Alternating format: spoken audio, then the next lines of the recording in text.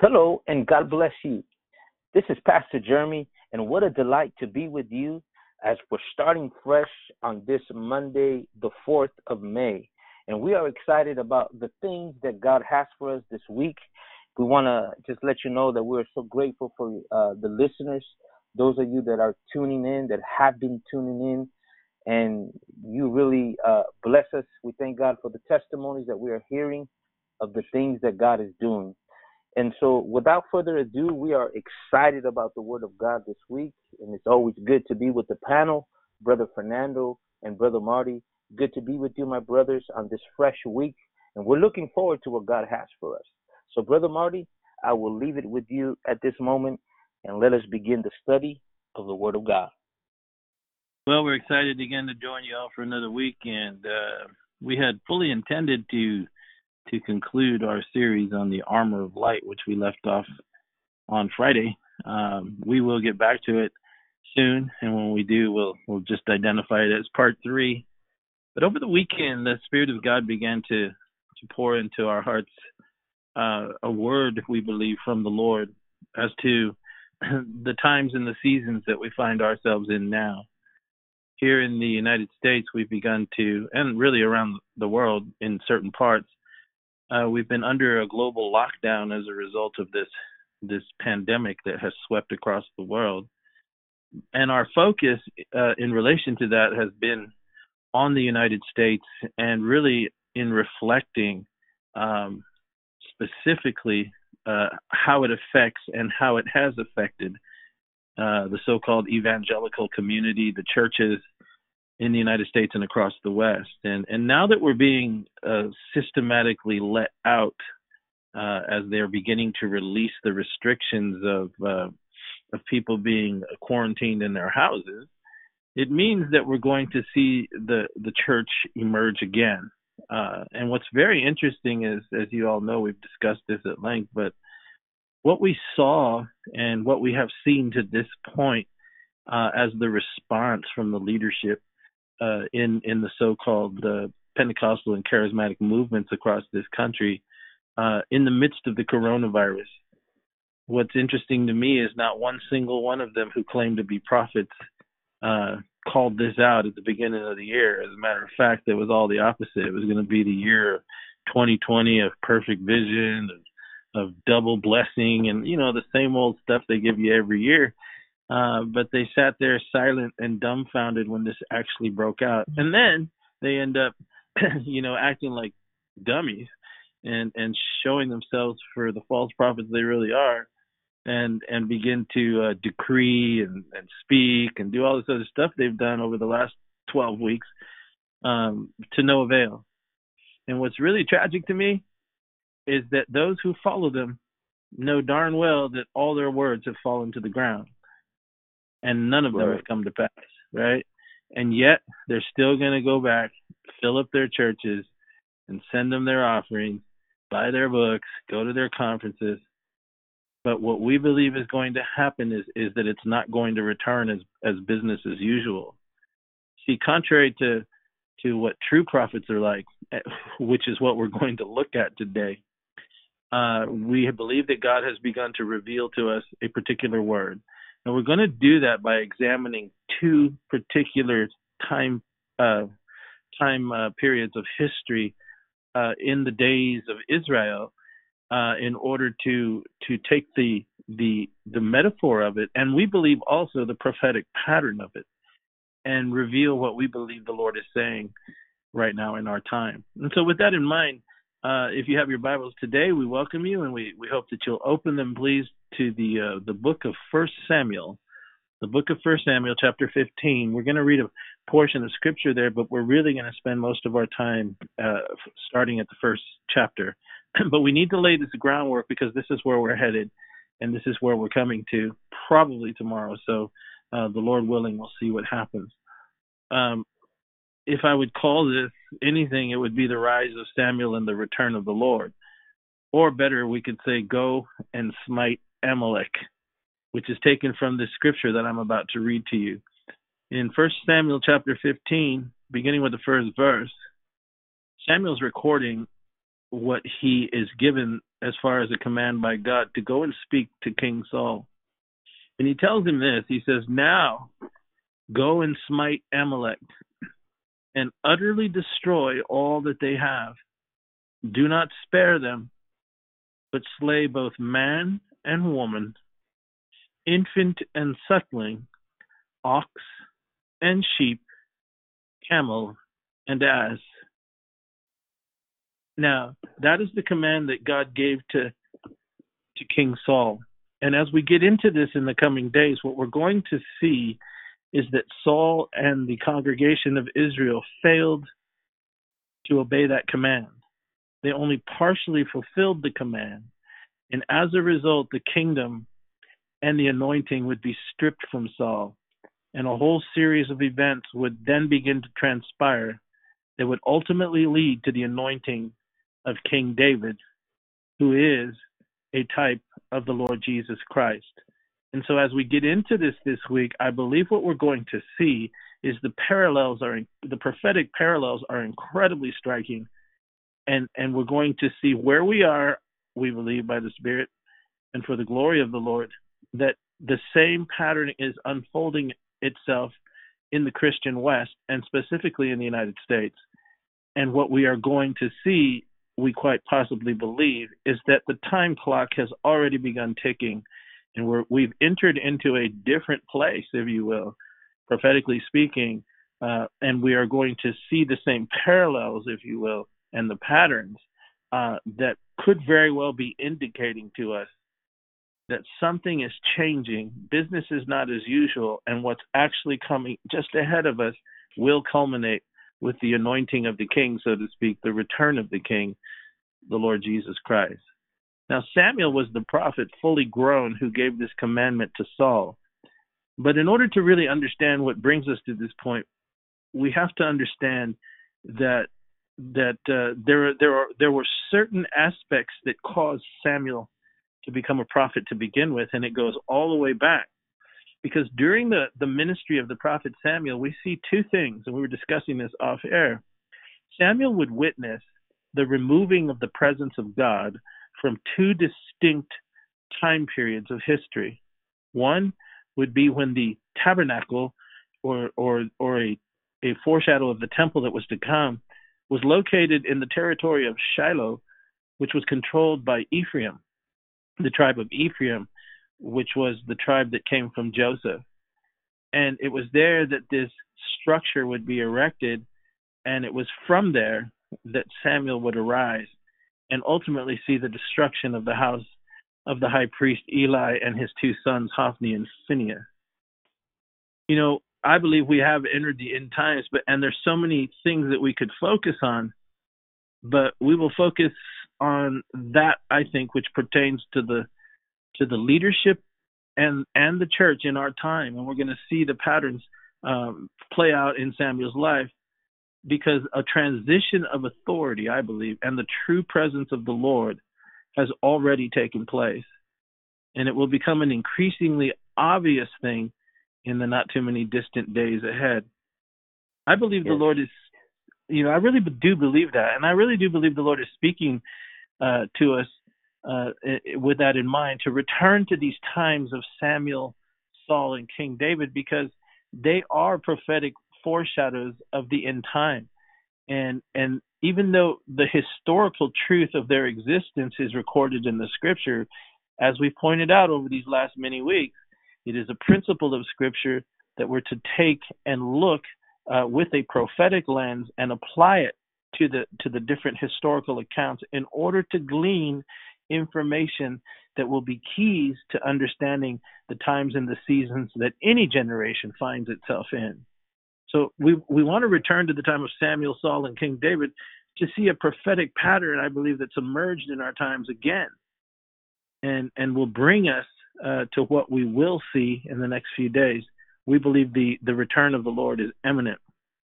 So over the next few podcasts, by the will of God's grace, we're going to see in Samuel, Saul, and King David, it is the same prophetic pattern, I believe, that shall be fulfilled in our time.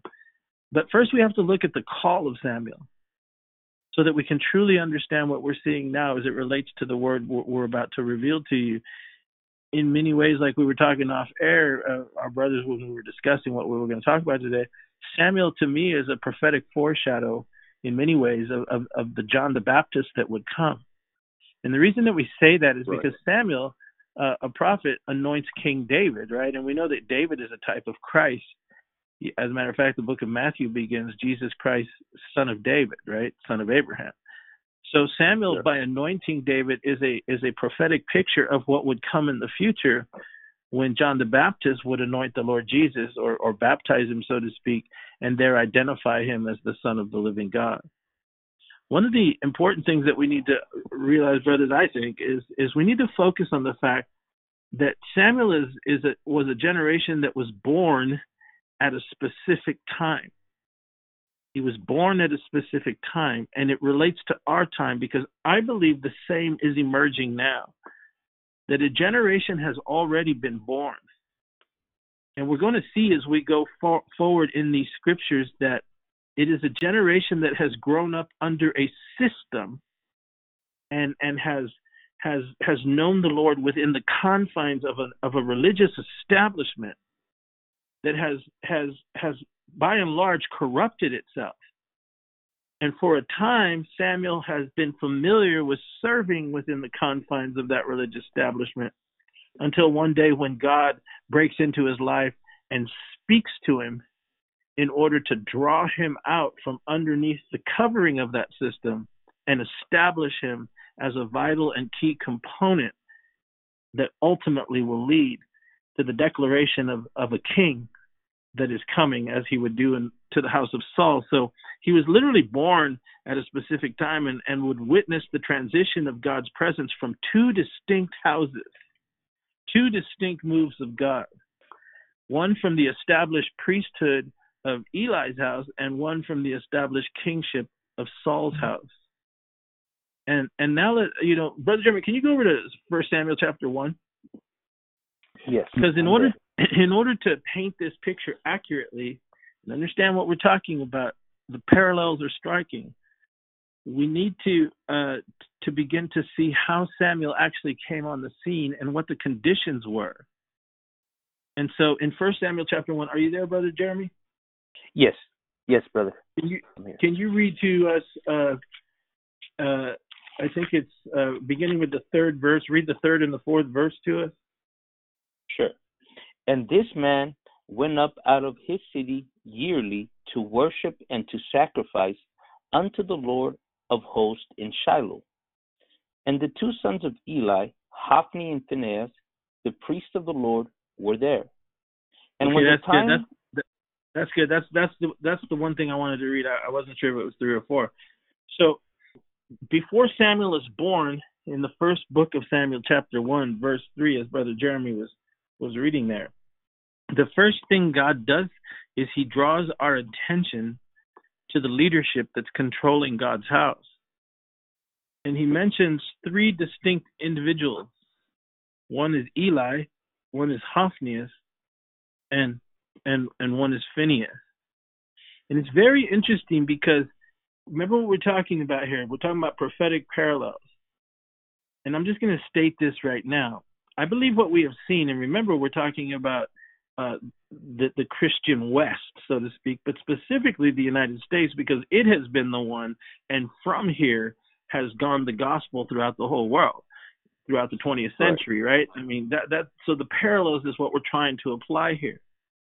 And when God draws our attention to the fact that the place of worship is in Shiloh, he unless you know your history, you don't realize that once we pick up this story, Shiloh has been established and the place and the presence of God has been established where the temple was to begin with in Shiloh, was originally established by Joshua. Joshua was of the tribe of Ephraim. And Joshua, when he came into the promised land, when he delegated Ephraim's portion of the promised land, the tribe of Ephraim, Shiloh became the capital city of the then ancient Israel, and there they built the original temple. There they brought the Ark of the Covenant and set up the tabernacle of Moses, which was in the wilderness, right there in Shiloh, and then built an entire structure around it where they actually had like a big church house, right? So it had been there almost 430 years, maybe give or take a few years. It had been almost 400 years since it had been there. And over the course of a few centuries, it grew into a very powerful religious establishment. It was the central focus of the whole nation, whose ancestors 400 years later had crossed the River Jordan and began to take the Promised Land. And so when God speaks in 1 Samuel chapter 1, verse 4, he immediately draws our attention to where his temple is, or his tabernacle, and who's in control after hundreds of years. And the names that are used, Eli, Hophni, and Phinehas, are very reflective of the same kind of ministry that was actually in power. God draws our attention there in chapter 1, verse 3, to Eli, Hophni, and Phinehas. Now, Eli was the elder. He was the high priest. And it's interesting what his name means, because it's very reflective of where the ministry had come to in their time. Now remember, Samuel hasn't been born yet. The system's well entrenched, but he's going to be. And that's why God draws our attention to the past, and as far as this story goes, and says there were three guys there, Eli, Hophni, and Phinehas. Now, the name Eli is very, very revealing, because his name means one who ascends, or ascension, or to lift oneself up. It's really reflective, much like today, of an arrogant hierarchy, right? I mean, and what he produced, understand, were two sons, and what he produced was Hophni and Phinehas, and their names are incredibly revealing, because Hophni, his name literally means a pugilist, which is a fancy word for an aggressive fighter, right? And it also means, right, a boxer.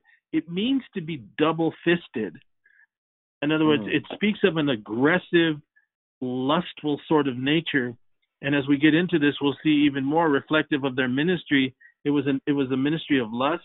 It was a ministry of greed, double-fisted, and aggression. And I want, Brother Fernando, if you can remember, when we get to this point, I'm going to ask you to share, because I started talking to you about this word almost two plus years ago, and I shared it with you. It was like the first thing I shared with you after we hadn't talked for a long time, and I was talking to you about how the presence of God was systematically removing itself from Shiloh. And when we got to the part of the altar, you mentioned something really profound, and I'll remind you of it if you don't remember, but you said something really cool because it adds to what we're talking about. So Eli, the ascension of Eli, morphed into a ministry that lifted up and projected itself. That's what his name means. And what that kind of ministry did was produce two sons.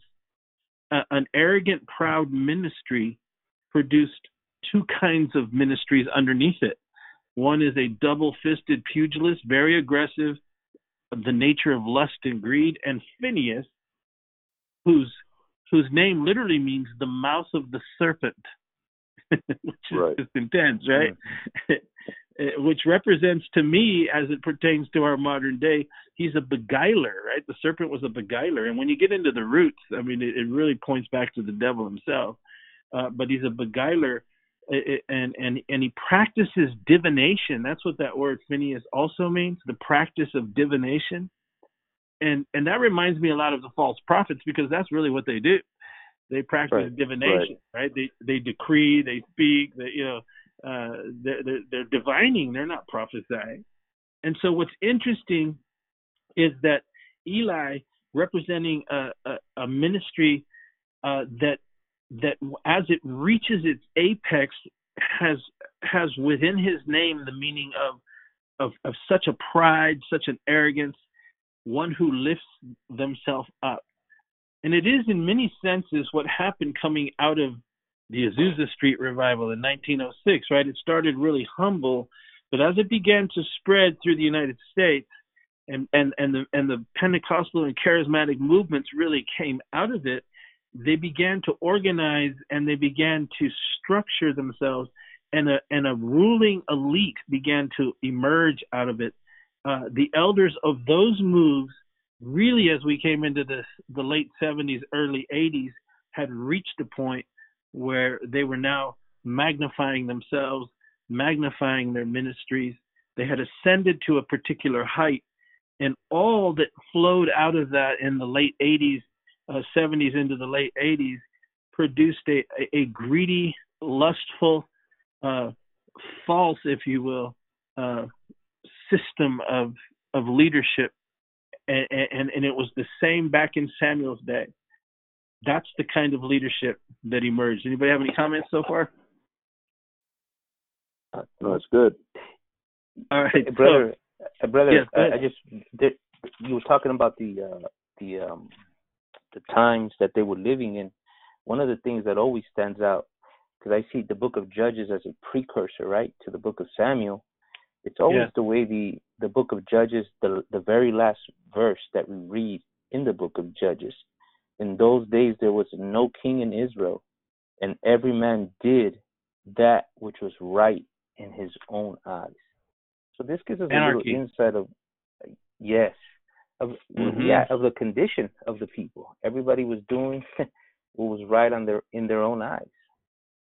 Yeah. And that talks a little bit about the atmosphere that they were in, and the necessity. There was no voice. There was no prophetic voice in that time. Right, and Well, I'll throw this in. We see in the Bible that Samuel serves as a forerunner to David, very much like John the Baptist did to Jesus in his day. Also, leading up to the days of Samuel, we have the book of Judges, as Pastor Jeremy said, that everybody did what was seem right in their own eyes. And that period parallel or a foreshadow of the 400 years of silence from the book of Malachi to the book of Matthew. So we see that the days of Samuel leading up to the days of David is a picture of what will take place at the end of time. We know that David fought Goliath, and that's a prophetic picture of the end time generation where Jesus will make war or fight against the Antichrist in the battle of Armageddon. So in the days of Samuel, we find the rise of this ministry, the ministry of Eli, which has corrupted itself with his two sons. So we have a picture of this fallen ministry, and we can find a lot of connections as it relates to us today, and we are seeing the very same thing spiritually, if we have eyes to see, taking place in our day. And what the ministry of Eli gave room to is the rise of this Saul church that is up and rising as we speak. So pay close attention to the prophetic connections that we find in the days of Samuel. Yeah, that's good, and that's exactly where we're headed. And so, as you were pointing out, Brother Jeremy, that's right. Everybody was doing whatever was right in their own sight, and I like what Brother Fernando just said there, because I had never really considered that, but that's a really good parallel. That there was about a 400-year period in between the time of the Book of Samuel. So what we see is the same, paralleling the close of the Old Testament into the New. There was a 400-year period, and Samuel, being a foreshadow of John the Baptist, in that Samuel anoints King David, John the Baptist baptizes Jesus. The symbolism is all there, and it might be new to some of you that are listening, but it's a prophetic principle when you go to the book of Revelation and you see where he says that the testimony of Jesus is the spirit of prophecy, and the Bible testifies only and exclusively of the Lord. So one of the great spiritual exercises and truths that you can do is that wherever you read in the scripture, search for Christ, because he's there. Now, moving along, so go ahead. Oh, no, I'm agreeing. I'm saying yes. You can find Jesus in every part of the scripture. I'm saying amen. Every part of the scripture. So we briefly discussed how the Lord first draws our attention to the leadership of the house of that day. And again, remember, what we're talking about here is Samuel comes along at a time which is very unique, because you see a full-fledged ministry, and then you see it reach its zenith or its height, and it will ultimately be destroyed and brought down and humbled to the point where it is said that the glory would depart, right? But then several years later, there's a rise of a new move, if you will, represented by King Saul, and that's where we're headed. So listen, the question we have to ask is, have we seen anything like that in our time? Have we seen the apex of a ministry rise only to see it fall? An interim period when it's kind of like it almost in a limbo, and then it reemerges and becomes worse than it ever was. Well, that's where we're headed. Now listen, so after drawing our attention to the characteristic of the ministry at the beginning, Eli, Hophni, and Phinehas, he then in verse 5 and 6, can you read verse 5 and 6, Jeremy? Yes, from 1 Samuel. It says, yes. But unto Hannah he gave a worthy portion, for he loved Hannah, but the Lord had shut up her womb.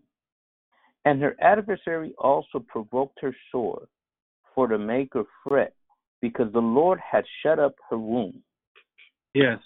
So after revealing the leadership, the Lord then draws our attention by the Holy Spirit to a woman named Hannah. And we know that she's going on, she will become the mother of Samuel, and her womb was shut. Because, and the Lord emphasizes that twice in verse 5 and verse 6. It says, but it was the Lord who shut up her womb. At the end of verse 6, he says the same thing. It was the Lord that shut up her womb. And whenever you see something like that close in Scripture, the Holy Spirit is really emphasizing something, because there's something to be gleaned. And what we can learn from that is that her womb was shut because her child was to be time specific. You know, he had to be born time specific. And a lot like then, I believe it is now, that the Lord withheld the birth of a Samuel-type leadership until the compromise of the system at that time had reached its fullness. Now, what the Lord chooses to do now is to reveal the conditions or the fruit of the leadership that necessitated the birth of a Samuel, because Samuel would indeed be born. You know, Hannah would cry out, God would open her womb, Samuel would be born and then be given to the system. In other words, Samuel was born up under this system, and his mother would give him to the system, and he would come under the education of Eli, and he would grow up in the system in Shiloh, in the religious system. But the Lord begins to draw our attention to the fruit of that leadership at that time. And let's take a look at that. Brother Jeremy, would you read chapter 2, verse 17 for me? Yes. And it says, Wherefore the sin of the young man was very great before the Lord, for men abhorred the offering of the Lord. So again, in verse 17, the Lord's drawing our attention to what Eli had produced and what the fruit of the ministry of Eli's sons really was. They had become so greedy that what the Lord says here is that men hated giving to the house of God. This sounds like today, if you ask me. Right? Despised. Right. Right? It says they abhorred the sin. I mean, they abhorred the offering of the Lord. This is where I was going to talk to you, Brother Fernando. I don't know if you remember this, but Brother Jeremy, could you read us verse 14 and 15? Yes. It says, And he struck it into the pan or kettle or cauldron or pot. All that the flesh had brought up, the priest took for himself. So they did wait. in Shiloh. Brother Jeremy, wait. I'm sorry. Start at verse 12 and keep going. Verse 12? Okay. Yeah. So verse 12 to verse 15 or 16? To verse 16. Okay. Now the sons of Eli were sons of Belial. They knew not the Lord. And the priest's custom with the people was that when any man offered sacrifice, the priest's servants came while the flesh was in seething with a flesh hook of 3 teeth in his hand. And he struck it into the pan or kettle or cauldron or pot. All that the flesh hook brought up, the priest took for himself. So they did in Shiloh unto all the Israelites that came there. Also before they burnt the fat, the priest's servants came and said to the man that sacrificed, Give flesh to roast for the priest, for he will not have sodden flesh of thee, but raw. And if any man said unto him, Let them not fail to burn the fat presently, and then take as much as thy soul desireth, then he would answer him, Nay, but thou shalt give it me now, and if not, I will take it by force. And because of this, the sin of the young men was very great before the Lord, because men abhorred the offering of the Lord. As Brother Jeremy read in verse 12 there, it's interesting because it says of Eli's sons, who were supposed to be the preachers, that they didn't even know the Lord. They did not know the Lord. And yet they're in the ruling class of the system, right? They're in the most prominent position of the ministry. And yet it is a statement of the condition of just how far they had become a religious institution, but completely devoid of godly leadership. They knew not the Lord. And Brother Fernando, what you pointed out to me a couple of years ago was, as we were talking about this, where what Brother Jeremy just read was all of these offerings that they were stealing from, they're all symbolic of the cross, the gospel. And in verse 16, where it talks about, the burning of the fat, that was supposed to be offered on the brazen altar to God himself. The most savory part of the offering belonged to God. But the priests were coming right at the point of what is very symbolic of repentance and salvation, and using it as an occasion to take from the one who came in humility to offer to his God. And do you remember sharing that with me about when you talked about stealing the offerings right at the point of the cross? Right? Yeah. It's, if we can see what's taking place here is satanic in nature. What these sons were doing, they were attacking the very foundation of the gospel, which is the cross, to make themselves rich and fat. They were literally using the gospel of the cross and corrupting the very meaning of it. Think about this. Yes. And remember, everything that we read in Scripture is prophetic in nature. The same thing is going on today. What we know as the grace message, right? Which is really speaking of the finished work of Christ, right? And also the message of the cross. You can go down the list where the cross is being heralded and so forth and so on. But the intention of them proclaiming these messages behind it, they are really using it. It's a means to an end, right? Yes. And they're attacking the very foundation of the gospel to gain something out of it.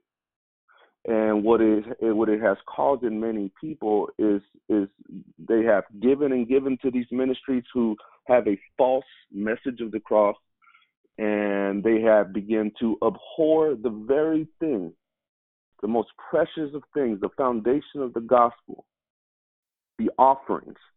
The Bible says they begin to abhor. They begin to hate the very act of offering these things because of what the ministry of Eli, Hophni, and Phinehas were doing with the very offering. Think about this now. Yes. This is how low the fallen church has come. They are using the very sacrifice of Jesus Christ to grow their ministries, to get richer. They're literally using these messages of the so-called cross to get richer and steal from the people. And in doing that, the people are beginning to abhor. Think about that. Indirectly, they don't know what they really just don't like what's taking place with these fallen ministries. But in doing that, they're abhorring the very thing that Jesus came to do. That's right. And so that's why you see the condition of the church today. Now, I'll also bring this out too, that it's prophetic of what's happening today. All right, and we have to open our eyes that what these false ministers are doing doesn't mean that God is behind it. Right. God is doing something separate today, and that's where the ministry of Samuel comes in, because he's going to call out this kind of ministry. Yes. And brother, what you're saying there, that's why verse 18, can you read verse 18, Brother Jeremy? Yes. As Brother Fernando described that so well, God throws in verse 18 just to remind the reader he's not ignorant to what's going on. What does he say in verse 18? But Samuel ministered before the Lord, being a child, girded with a linen ephod. Yes, he was dressed as a priest. He's in his infancy. He's a child. He's not a baby anymore, but he's maybe 7, 8 years old right here. And so while all this corruption is taking place, God is growing an entirely different ministry, which he's going to separate eventually from this system portrayed in Eli, Hophni, and Phinehas at Shiloh. That is what has happened already. It's already happened. Because to me, the whole Hophni Phinehas thing, the roots of it are still flowing today in our time, but the parallel of it I see in what transpired in the 70s, the 80s, and the early 90s with the big Pentecostal charismatic ministries that were exposed for what they really were, and God took his blessing off of them. They were exposed and their ministries collapsed. The same thing happened way back when in the time of Samuel. But remember, Samuel was born under that system, and a new prophetic voice had to come forth. And we're going to see something. First, we pointed out how we were just talking about how they were, like Brother Fernando said, they were taking the offerings at the point of the cross. They were using the brazen altar, the offerings, which are a type of the gospel of the crucifixion of Christ, and using that as a point of enriching themselves. That is the ministry of Hophni, right? That's the ministry of Hophni, because it's and at the bottom of verse 16 it says, if you don't give me what I want, we'll take it by force one way or another. We'll be even more aggressive to come after your offerings, right? And so that's Hophni's ministry, right? But look at you gonna say something? Yeah, Brother Marty, I just wanted to bring about point something out there too, that what we're talking about. Samuel's ministry came out of necessity. And to go much, and we're not going to get into it, but just to get a clear understanding, it really came out of a cry from a woman, right? His mother, Hannah, right? Yes. And while the Phinehas Hophni situation is up front for everybody to see, there's an undercurrent battle going on between two wombs, between Peninnah and Hannah, that we don't really quite see, but there's really a fight. I believe Peninnah represents the Laodicean church. She's just the factory machine of babies. She just produces babies and laughing and mocking and being aggressive towards Hannah, who to me represents the Philadelphia church, right? Suffering. She's in disdain. She's anxious. She's saying, God, give me a child, not even for me, because she saw the condition of the leadership of that time. And I know we're not going to go much into this, but I just wanted to point the undercurrent battle going on, in the midst of all of this. No, and that's really good. Out. No, and that's good, because we could just take a little side note there, because it is a lot like that. Because remember, again, we're talking about the parallels of the time of Samuel and our day. Early on, that's why I mentioned 1906, the birth of the Pentecostal and charismatic movements across the United States, which became in its infancy the most the ones that sent out the most missionaries and workers in the preaching of the gospel all over the world. It started out right, but then after time it corrupted itself and kind of morphed into this Eli, Hophni, and Phinehas system. And it's interesting when you mentioned Peninnah, because you're right, she was full of children. But what's interesting is that none of her children qualified to be the prophetic generation that would pronounce the judgment on the house of Eli, Hophni, and Phinehas. There was a remnant, right? A Hannah remnant that was witnessing these things. At first, she wanted simply to produce because of the pressure she felt from the successful Peninnah, right? The one with all the kids. Right. But she wasn't as producing like her. But she came to a point in her life where her desire to give birth to children, like she would tell her husband, "Give me children lest I die," right? Her desire to give birth to children was transcended by a much larger vision that God would give her. And when you get into what happened after Samuel was born, because the Bible says she took him home and she weaned him, right? She raised him. But I think it's chapter 2, the first 14 verses, Hannah begins to sing this song, right? Hannah prayed and she begins to sing this song. In that 14 verses, I think it is. Is it 14 verses? Let me take a look here. Somewhere in there. No, it's actually 10, right? 10 verses, is it? Yeah. In those 10 verses from chapter 2 to verse 1 to verse 10, the song of Hannah, she is prophesying not only the coming of the Lord, but his death, his burial, his resurrection, and his return. And so her prophetic nature was incredible. But all of that had to be developed in her so that when she actually cried out to God for a son, it was to transcend her own desire to produce children and bring about a move of God that would bring down this corruption. And in her prophecy, when you read chapter 2, verse 1 through 10, she actually prophesies the coming of the Lord and understood that in her intercession, she was furthering along her generation and moving them and pushing them toward the ultimate coming of the Messiah, which is incredible.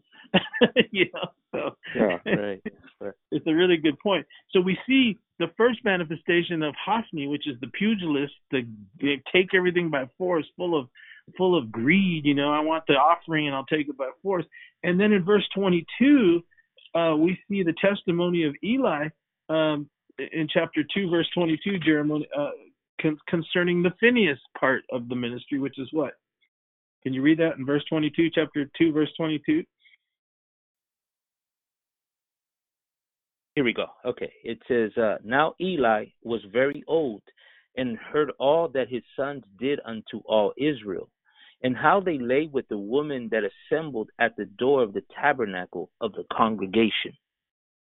So in other words, not only are men abhorring the offering, they created a climate within the culture where they just looked at the church and said, those guys are just a bunch of greedy prosperity preachers, man. I don't want anything to do with those people. And then secondly, they removed the sanctity, the holiness, and what should be a projection of godliness to the culture around it. And they became those, instead, they portrayed a fully corrupted, sensual, greedy, and idolatrous ministry. It says that they were actually taking the women who would gather at the church and sleeping with them. And engaging in idolatry and fornication. These women, if you want to talk on a really metaphoric basis, they represent to me many of the churches that have been corrupted by these sorts of ministry. They're full of sensuality, full of idolatry. They're full of adultery, which is really idolatry, and they're corrupted. We see that reflected in our time. What we see is a completely sensualized, hyper charismatic church. You no longer see the modest, holy reflection of the Lord. You no longer see the Sarahs, that the Bible talks about when First Peter said, be like Sarah, who was a blessed and chaste and reflective, a beautiful bride of Abraham. her beauty was the inner man of the heart. She wasn't all given to plaiting her hair and walking around in the latest fashions of the day. And I'm not preaching a clothesline religion here, but what I am saying, it's the attitude of the heart. And these guys had so corrupted the whole situation that even the women and them behind the scenes were engaging in adulterous practices. This is a thoroughly corrupt ministry, and in essence, that's exactly what happened in the late 80s. What was really exposed in the late 1980s in the United States in those big, mega charismatic and Pentecostal churches was behind the scenes. There was sexual impurity running rampant. And even today, it's worse, but we'll get into that maybe later. But look at 1 Samuel 2:27. So after all this, God always reaches a point. And what he does is he sends a prophet to Eli. Can you read that in verse 27, brother? Because the prophet tells him something. And there came a man of God unto Eli, and said unto him, Thus saith the Lord, Did I plainly appear unto the house of thy father, when they were in Egypt in Pharaoh's house? Read verse 29. Wherefore kick ye at my sacrifice and at my offering, which I have commanded in my habitation, and honorest thy sons above me, to make yourselves fat with the chiefest of all the offerings of Israel, my people? And now verse 34. And this shall be a sign unto thee. Thou shalt come upon thy two sons, on Hophni and Phinehas, and in one day they shall die, both of them. In one day they shall die, both of them. So the Lord sends this prophet to Eli, like you read in verse 27, and to me it is like it happened in our times. I know you guys were just little kids, but I was actually there in one of the major ministries when the ministry had to get up and admit that he had been living a double life, and it brought down such a destruction. You had the first one was the old Jim and Tammy Baker ministry, which was huge back then, and he was exposed for having indecent things going on in his life at the time, and they got brought down. And then after that, the world's most famous evangelist was exposed for what was going on in his life. It was a tragic time, but it was almost as if it happened in one day. And this will be a sign to you, right? So it happened in our times. We saw both the greed and the lust and the sullied reputation of the ministry in the 80s, and even up till now. The Lord sent his prophets back then, just like he did in the days of Samuel. Samuel's still growing, right? But he sends an older prophet at that time. And that reminded me of how the Lord had sent prophets during the late 60s, 70s, 80s, right? Like Brother Havner, Brother A.W. Tozer, Brother Ravenhill, Brother Wilkerson. And he sent them to the modern day ministries, and they refused to repent. Brother Ravenhill wrote that fabulous book, right? Why Revival Tarries. And all they did was make fun of him. Brother Wilkerson talked about the necessity to repent because of the excesses that were emerging in a very powerful church like Eli that had ascended and lifted itself up. And what was actually being produced was a lust and a greed for the offering and a compromised sexuality behind the scenes. The same thing happened. And God sent these fully grown men to warn these men. I know, because I know some things, and I know these people, some of these people behind the scenes, and what actually happened, and how these prophets came to these men and came to them and warned them. And we're not just talking about tiny little ministries here. These two ministries at that time affected the entire planet. I mean, it shook the entire planet when this came down and when it was exposed. And the prophet told Eli, he says, you honor your sons above me, and you're stealing from the people of God. You're honoring your sons is kind of what happened back then. They honored the lust for offerings, and they honored the secrecy of sexual impurity more than they honored the Lord's direction in their life, which was given to them by the prophets in the 1980s, just like it was given, parallel speaking, to Eli from a man of God that came. And then he told them. And not just that, Brother Marty, these two ministries in the 80s set the template of how to conduct big time ministry and the pattern that today's preachers follow suit in. Yes. Right?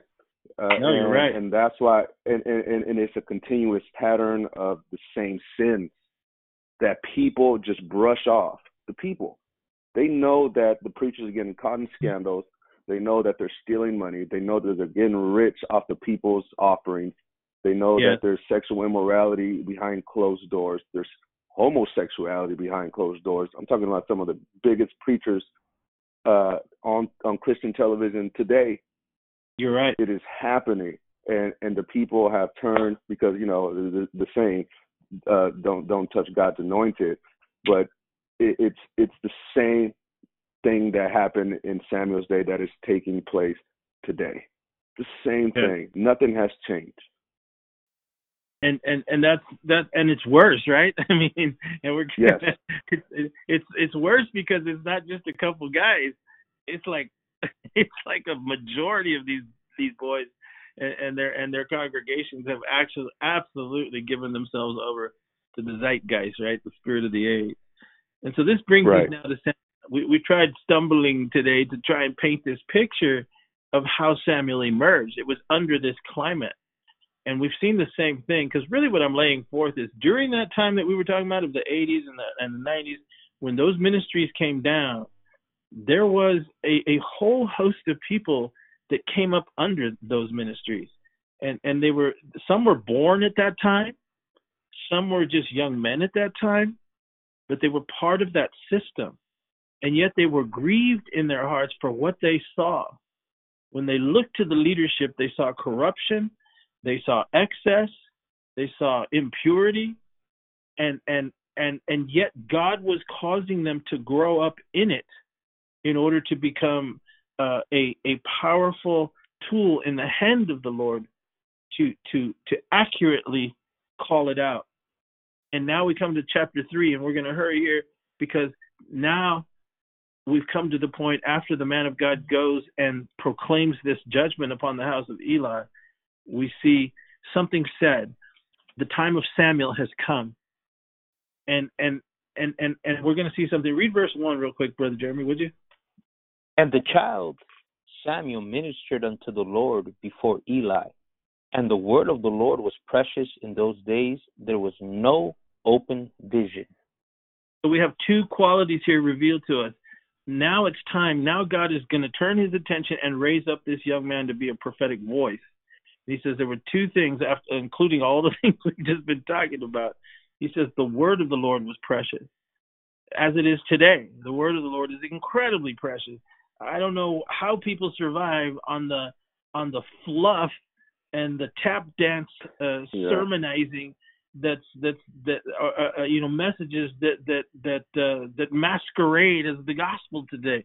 There is no open flow of the word of God as we once had it, and it happened in their day as well. There was no word of the Lord. It was precious, and also it says there was no open vision. He didn't say there was no vision at all. It just means that it wasn't in the public square. God always has his prophets. He always has his prophets. And that's why we saw in verse 27, what Brother Jeremy wrote, that God sent a man of God, a prophet of God. He's unnamed, but he comes and prophesies to him. So when it says there's no open vision, it wasn't that there wasn't any vision. It's just that it was not in the public arena. But God was getting ready to change that. And now Samuel begins to get his call. And in verse 2 and 3, what we see there, can you read verse 2 and 3 real quick? And it came to pass at that time when Eli was laid down in his place, and his eyes began to wax dim, that he could not see. And ere the lamp of God went out in the temple of the Lord, where the ark of God was, and Samuel was laid down to sleep. Verse 4. That the Lord called Samuel, and he answered, Here am I. All right. And he so what do we see here? What do we see here is that what God draws our attention to, Samuel's now being called, a specific time. And what I'm telling you is over the last 20 years, 25 years, a call went out. And and we're going to see this really interesting because Samuel is transitioning now into his place. And in many ways, it parallels our time. And I think it might even encourage some of you that are listening out there that that's what you've been sensing. That's what you've been feeling all this time. But now look at how he was called. Draw our attention to verse 2, Brother Jeremy, where it says that Eli lays down in his place, and it says of him that his eyes began to wax dim. He could not see. It's a reflection of a leadership that no longer has vision or prophetic insight in the things of God, number one. And then number 2, it says, it's at a time, ere the lamp of God went out in the temple of the Lord, where the presence of God is, and Samuel was resting or laid down to sleep. It was at that time that the Lord called him. It's very interesting because, note this, when Samuel receives his call from the Lord, it's at nighttime. Yes. And it's just before the dawn. It's that moment between that, somewhere between 3 o'clock, quite conceivably midnight, and 6, or 3 o'clock and 6 in the morning. That's what it means when it says, ere the lamp of God went out. It means that, because at 6 o'clock in the evening, they used to light the lamps. And just before the lamp of God goes out, it's usually just before the sun comes up, somewhere in there. So it's what we're being told is the lamp hasn't gone out yet, but it's close to going out. And it's in the middle of the night. It's very symbolic when he receives his call, because God raises him up just before the lamp goes out, just before the light is completely extinguished, just before, symbolically, there really doesn't seem to be any hope. And what's really interesting in verse 4 is the Lord calls Samuel, and he says what? He says, here am I. And what's interesting about that is that he can hear the voice of the Lord, but up until now, he's been serving the Lord in a certain capacity, right? He's been helping Eli. He's been working in the system. But now he's being called to the office of a prophet. Now God is transitioning what he has always known and beginning to pour out his anointing on him. And he's begun the process of revealing himself to Samuel in a way that he hasn't had him revealed to him before. In verse 7, it says, Samuel did not yet know the Lord. Can you read verse 7, Brother Jeremy? Now Samuel did not yet know the Lord, neither was the word of the Lord yet revealed unto him. Not yet. And what it means is that he didn't know the Lord in the prophetic as he was going to be. He didn't have that kind of understanding. But notice verse 4, which you read, he's capable of hearing God, but he's about to transition into a position where he will now know God, and his word is specifically going to be revealed to him. And so Samuel runs in verse 8, right, to Eli, and this happened 3 times. Read verse 8, Brother Jeremy. And the Lord called Samuel again the 3rd time, and he arose and went to Eli and said, here am I, for thou didst call me. And Eli perceived that the Lord had called the child. So there's something very cool here that happens, and it's very symbolic again.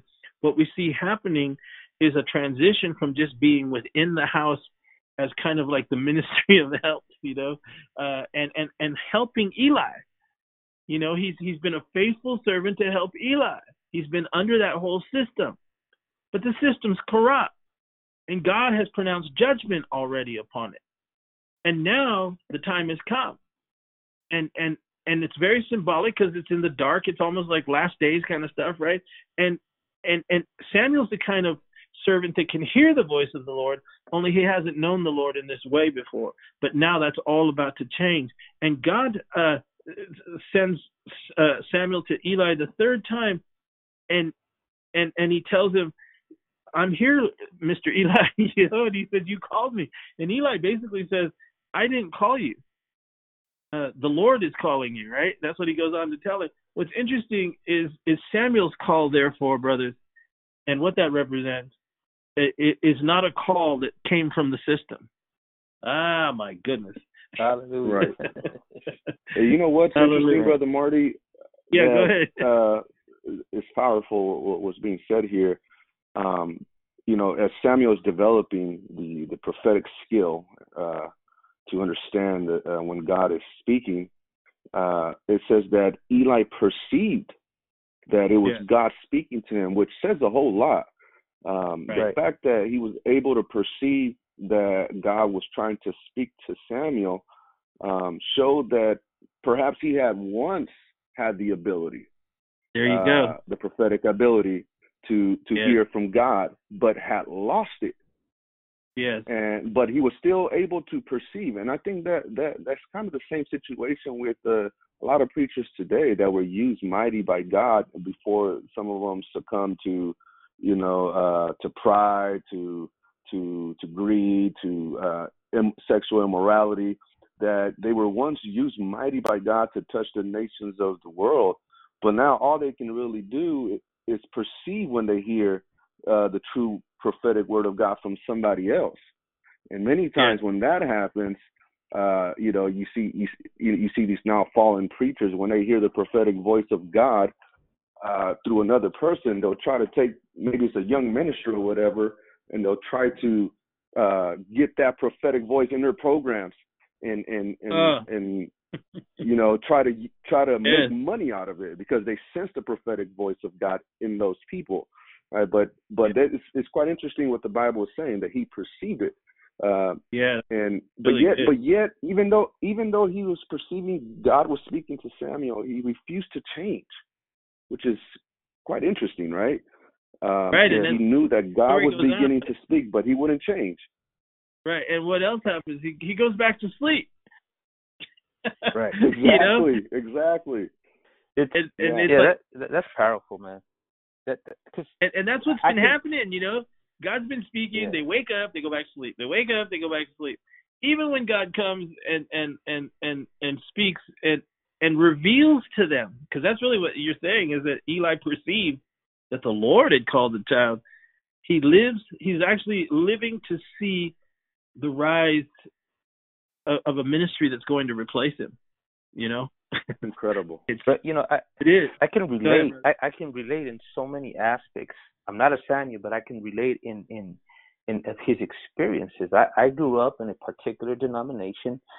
I participated in every aspect, from youth pastor, worship leader. I mean, I was being groomed to be honest with you, to go to far places. But I've always loved God with all my heart. But it took years to understand the reality of the system, from being in ministerials with ministers, talking with big shots, and little by little understanding that my place was not there. And it took men from within that system that were men of God, to speak into my life to get out, while they stayed there, but I see it. I can see it in my life that, it was a process to come out of this system. That's all I knew. Yes. That's all I knew all my life. I knew that I loved God. I know that I was called, but I thank God that the Lord, he spoke to me too and called me out. And I'm glad that I was able to heed to that voice. That prophetic voice telling me, come out. He's calling me. So there's a lot of, I just wanted to share that, that's been part of my life. That's all I've known.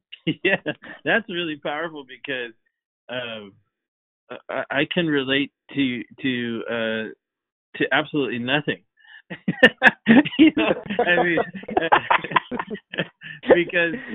But when I hear it from you, I know your backstory, man, and I know you came up under the system and you were faithful in that system, and that is in measure what I'm saying. There's a bunch of people out there, men, brothers, sisters in the Lord, like you, and also like knuckleheads like me and Fernando, right? We came off the street, and we were pushed. We were born again underneath the system, right? We were born into that system, but all of us together, seriously, and those of the discontented, and all we knew was a system.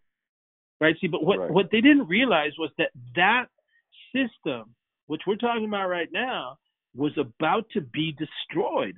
It was just a few short years away from this time when the ark would be taken and Shiloh would be destroyed. And so comprehensive was that destruction that years later, just before Jerusalem was destroyed, Jeremiah would reference it, right? When he would say, he would say, you guys think you're so, awesome that God would never touch your nation. He goes, go back and look at Shiloh, what God did to Shiloh because of what happened to it and what it became. And that's what I'm saying, and we're saying right now. Go back and look at the 80s and the 90s in America and see what God did to those ministries then. And don't think he ain't going to do that to you right now when we get to the house of Saul tomorrow, right? So, brother, I completely, I felt that when you were talking about that because, yes, when God was bringing this word to us, I really did think about you. I mean, I thought, man, this sounds like Jeremy, right? I mean, he grew up, little ephod and all that stuff, right? So, anyway, I could just see it, man. But it's all part of that, right? So now the transition takes place, and Eli witnesses the prophetic voice that is going to take his place, and it was always in his house. It's man, I don't even want to get started. Hallelujah! I felt that, right? Hallelujah. Amen. It was always there, but he found no value in it. And even by the time that he realized that God had placed that on the child, he was too old, couldn't see, goes back to sleep, and then he has to turn to Samuel in the morning and ask him, what did God say? And it's very symbolic. So we come to verse 10, right? Because the transition now takes place. And read verse 10 to us, would you, Brother Jeremy? Chapter 3, right, brother? Yeah. It says, and the Lord came and stood and called as at the other times, Samuel, Samuel. Then Samuel answered, speak, for thy servant heareth. Praise God. So look at the transition here. Up until this point, all we're told is that the Lord calls Samuel, right? And Samuel hears him. But now, God, after Eli finally tells him it's the Lord, it's almost as Eli had to acknowledge, right? God is talking to you, right? Yes. And once Eli acknowledges that God is talking to him, the whole thing switches. And God isn't just calling now. Look at what he does in verse 10. The Lord came, number one. The Lord stood, number two. And the Lord calls. Three different manifestations now take place once Eli acknowledged God is speaking through you. It's as if the transition at that moment took place. It would be a while after that before everything would come down, but he had to admit and call Samuel a prophet. Now listen. Yes. The Lord came to Samuel. That word came in the Hebrew it literally means to abide. So it was literally saying the time of Eli and his sons is over. The authority is over. God came to Samuel as soon as the high priest acknowledged that this is a different generation, this is a different move, and I've got to acknowledge God's talking to you. As soon as that was said, God now records in his word three distinct ways that he now manifests to Samuel. It's not just a voice anymore. He comes, and that word come means to abide. It's as if it was saying, I'm coming now into your life in such a different and unique way, and I'm not going to leave you. I'm staying with you now. And then he says, the Lord stood. The Lord came, the Lord stood. That word stood in the Hebrew means to reside and to stay in a particular place and to present himself. That's literally what it means. Is he came to say, I'm going to stay with you, abide with you, and I'm going to present myself to you. He was receiving his calling of the prophet. And it is now, in effect, what God was saying by standing there is that God was now going to be Samuel's teacher. And he's going to teach him what Eli and his system could never teach Samuel. This is directly from God. It's a generation that hears the voice, that has God abiding with them and God instructing them. And now it says, so he came, he stood, and he called. And this is different. Samuel's now different. He's changed, because of the Lord who came and stood, stood and called to Samuel. And Samuel does what we have to do now in this generation. And this takes great courage, because how did Samuel respond when after those three manifestations we were talking about? He came, he stood, and he called. Samuel says, "Speak, for thy servant heareth." And so he he says to the Lord first, "Speak." That's that Hebrew word dabar. It's very powerful what Samuel said. He's not just saying, say something. He's in the Hebrew. Right. What he's saying to the Lord is, "Command me. Give me a command. Declare to me. Converse with me." Hallelujah. Oh, yeah. Glory to God. Hallelujah. Man. He says, "Speak, command me, Lord. I'm no longer going to be under this Eli dude, right? I want you to command me. I want you to speak to me. I want you to converse with me. I want you to declare with me." That's what he's saying to him. And he says, "Thy servant." He tells God who he is to him now. That word servant is the Hebrew word ibed, which means I'm your bondman. I'm your worker. And it also means I'm your servant. I'm your prophet. That's what he was telling me. Hallelujah. Hallelujah. I feel, hallelujah. Amen. He says, "Command me, Lord. Declare to me, Lord. Converse with me, Lord. I'm your servant," not Eli's servant. "I'm your servant. I will forever be attached to you. I will work for you. I am your servant. Make me a prophet." That's what he's telling him.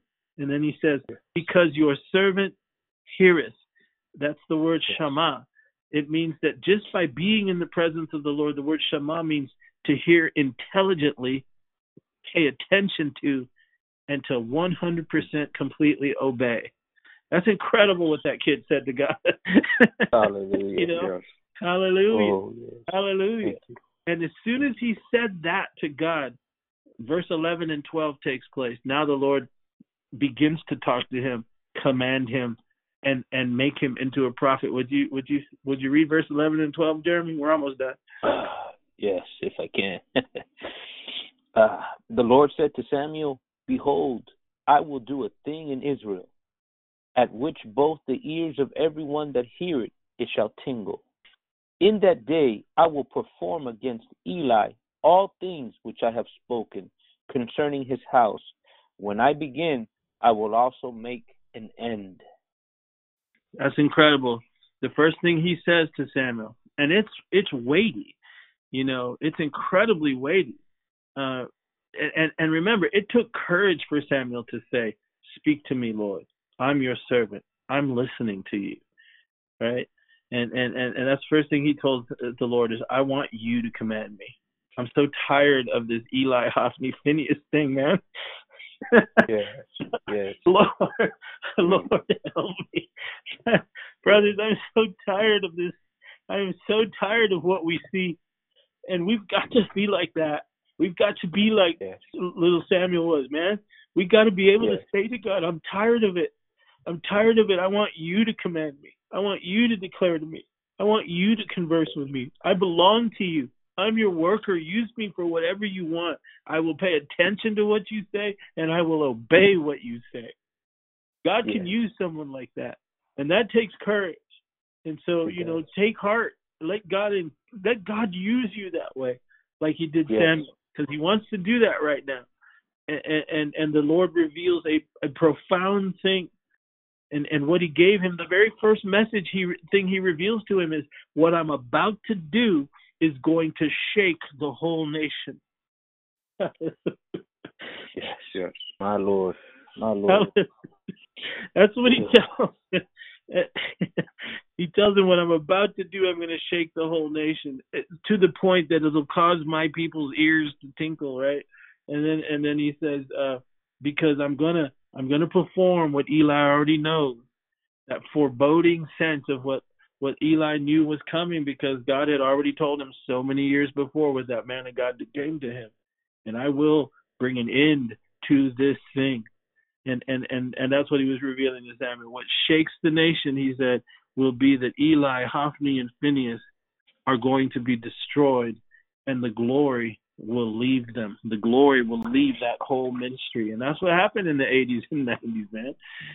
The Lord appeared again. Would you read that, Brother Jeremy, in chapter 3, verse 19? Yes, Would you read that? it says, and Samuel grew, and the Lord was with him, and did let none of his words fall to the ground. We want to talk about a successful ministry, right? Not one of his words fell to the ground. And then it says in verse 21, what does it say, brother? And the Lord appeared again in Shiloh, and the Lord revealed himself to Samuel in Shiloh by the word of the Lord. By the word of the Lord. This is going to be a word-centered ministry. This is a word-centered ministry. It ain't about signs and wonders and gold dust and leaves and feathers falling. This is a word-centered ministry. There was a man sent from God, right? He had a word from God. His name was John the Baptist, right? Elijah came prophesying the word of God. And so we saw, and Samuel would see, the destruction of the house of Eli. Just as many in this generation saw the destruction of the compromised big-time ministry in the 80s and 90s. And what do we conclude with this? Samuel's still here, and he's witnessing something else. It's the rise of the King Saul ministry, and it too is about to come down. Samuel would witness the glory depart from one ministry. The ark was taken, and the nation would begin to wander for some 20 years. There would be a little measure of repentance that would occur, and Samuel would reemerge at a crucial time. He would reemerge, and then the people would want a king. The house of Saul would be the result. But the emergence of the house of Saul would eventually give way, hallelujah, to the rise of the true king, King David, who's a foreshadow of the Lord Jesus Christ. And if the Lord will allow us, tomorrow we're going to, Lord willing, explore the parallels between the house of Saul and our time now. And remember, we began today's study with the Lord's command to the king, go smite Amalek. He would fail. Yes. And his failure to do so would seal his fate. And so it is now. There's a modern day Saul leadership and its congregations. They have failed to smite Amalek, and we'll talk about what that means tomorrow. And the kingdom is about to be torn from them and given to the one who is the true king and to his servants, because the Lord is soon to appear. And my prayer is the Lord would come quickly. Can you say amen? Amen. Amen. Hallelujah. Go ahead, brothers. You can finish it for me. Yes, this is powerful. I've been sensing His presence. I can, just speaking, thinking about over my life and the things that God has brought me from. I'm so grateful, And I want to just give a word of warning to the people, because a lot of these ministries, 70s, 80s, 90s, that have failed have reemerged again. And it just seems like they have not learned their lesson. Right. You know what I'm saying? Right. Now they just come packaged with a different message, but it's all the same. They make merchandise. They make their message a product. They write books. They write songs. They write, everything. And it's like they have not learned. They've reemerged. They have not learned.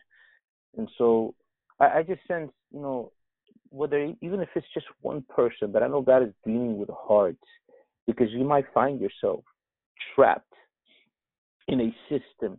The Spirit of God is bringing conviction to your life of where you may find yourself today. But I want to tell you that if you respond to God and say, Lord, just as Samuel did, speak, for thy servant heareth. That's all it takes.